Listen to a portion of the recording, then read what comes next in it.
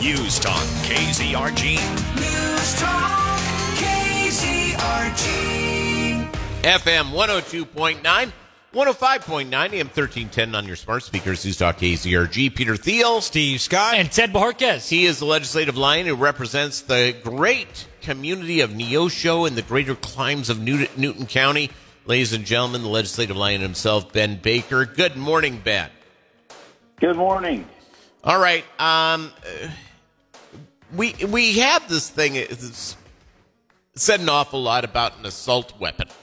How would you define an assault weapon? Well, you know, that's the language that the left uses when it comes to talking about guns. Unfortunately, when you ask them what they mean by an assault weapon, they can't really define it. I define that as anything that anyone uses to assault anyone. They don't even know what they're talking about when it comes to guns and the function of those weapons. I mean, consider this. We've had semi-automatic weapons since the early 1900s with high-capacity magazines. For some 60 years, those were available to the public without any background check or requirements at all. Actual military-grade weapons were available for purchase for many years, yet there were far less mass shootings then than after all the gun control measures and background checks and all the things that have been implemented. So what has changed? It's not the gun. It's the people and the culture, and it's gun-free zone laws for schools. They never want to look at the real problems. They just automatically go to, you know, the narrative. It's the NRA and it's Republicans that are at fault because they haven't done anything with a new law. Yeah, and my deal is that we are having, seemingly we're seeing one crazy thing after another. And my thinking is that we have some people who have mental health frigidity. That when they see that they go to the grocery store, there's nothing on the shelf. They go and they see all the issues having to do with paying now in our area $4.30 a gallon for gas. Is that there are certain people that literally think this is the end of time and that we're into a set of doom. And there are certain people that are being set off in this. They never want to go to the real problem. And you're right. I mean, I think the advent of social media and all the things now that people have at their fingertips 24/7 do not make it better when someone has a mental health issue. And those are real problems that we need to look at. If you want to, I mean, when you're talking about the Uvalde shooting and what has taken place, it's really remarkable to me. I mean, if you really want to look at, you know, an answer to the real problem there, look no further than the police chief, Peter Arredondo. I mean, he's the guy who made the call for officers not to engage in the shooter with the shooter based on the assumption that he thought the kids were not under immediate threat. So for an hour, these officers stood outside and didn't go in. I mean, he's the one who has failed, and blood is on his hands. Reports are also saying that he could possibly be a Beto O'Rourke donor as well. So, I mean, there's a lot of things there, and he's not cooperating with the investigation now and has admitted that it was the wrong call. At first, they blamed the teacher were propping a door open. Then they walked that back and said it was just an unlocked door. I mean, we don't even know really what has taken place other than there was a major failure in those that were trained to engage in this kind of situation. So it's, I mean, if I were an officer on the scene, I would have taken my oath seriously and disobeyed the command to stand down and went in. Yeah, well, and I'm going to tell you something, Ben Baker, is that one of the things I try not to do, and it's very tempting to do as a member of the media, and I'm sure as a politician the same thing. You have something like this happen in Uvalde, Texas, and you get the initial reports. And I have learned that nearly any time that you have any type of tragedy like this, that the initial reports likely are not very good. And it's best sometimes to hold your powder dry and wait for all the information to come out. It's not easy.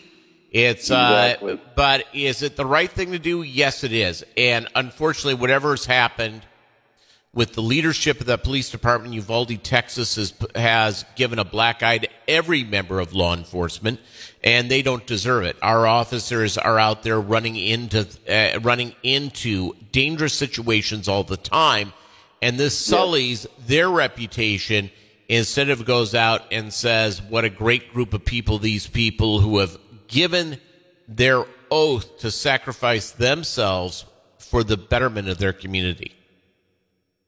Absolutely. And that's the thing. You just have to make sure that people are going to do their job and that they are going to carry out that training. Otherwise, what good is it? Yeah, that's a heck of a deal all the way around. The U.S. Senate race in Missouri on the Democrat side is getting to be kind of fun to watch. You have Lucas Kunce, who has that military background, is trying to run as a semi-centrist, even though there's really nothing centrist about him. You have Trudy Bush Valentine of the Anheuser-Busch beer fortune, who's jumped in and literally sticks her leg down her throat at almost any time. Anytime she does anything, I mean, it's just unbelievably bizarre to watch this. What's your thinking? It is a very entertaining thing to watch play out with the Democrat candidates. And yeah, I think Trudy Bush Valentine's kind of the wild card in this because obviously she has unlimited pockets to dig into when it comes to funding, but it's just hilarious. Like the pandering of these campaigns automatically go to the narrative and whoever puts pressure on them. A recent thing that happened with her is apparently she had formerly been pro-gun, right? As, a week ago. A week or two ago, and there was a NRA event that was scheduled, a fundraiser scheduled at their farm. Well, after all this has taken place, and then people have put pressure on her, she says, "Oh no, we're going to cancel this," and I didn't know anything about it or whatever. And starts backtracking that, and it's just another example of how the chameleons of the left, especially those that are running for office, and that's how they operate. It's whoever puts a little bit of pressure on them, then all of a sudden they completely change their stance, and they run on this. It's never who they are as a person. It's what is the newest narrative, and that's everything that's wrong with politics. Yeah, it really is. I've reached out, by the way, to Governor Mike Parson. I don't have a date to have him on the show, but I'm going to quiz him about a potential special session to avoid the calamity that will happen if this legalizing recreational marijuana initiative passes. It's 450 pages. It's a complete nightmare. It rewrites a lot of the state constitution.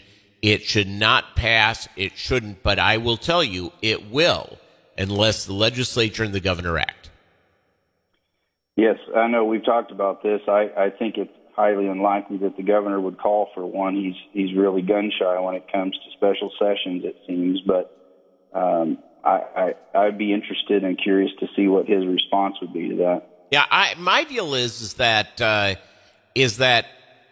I believe that this initiative will pass. I think there's enough support among Democrats and Republicans that this will pass. Anybody who doesn't think it will they're just ignoring the stats, ignoring what people think of recreational cannabis.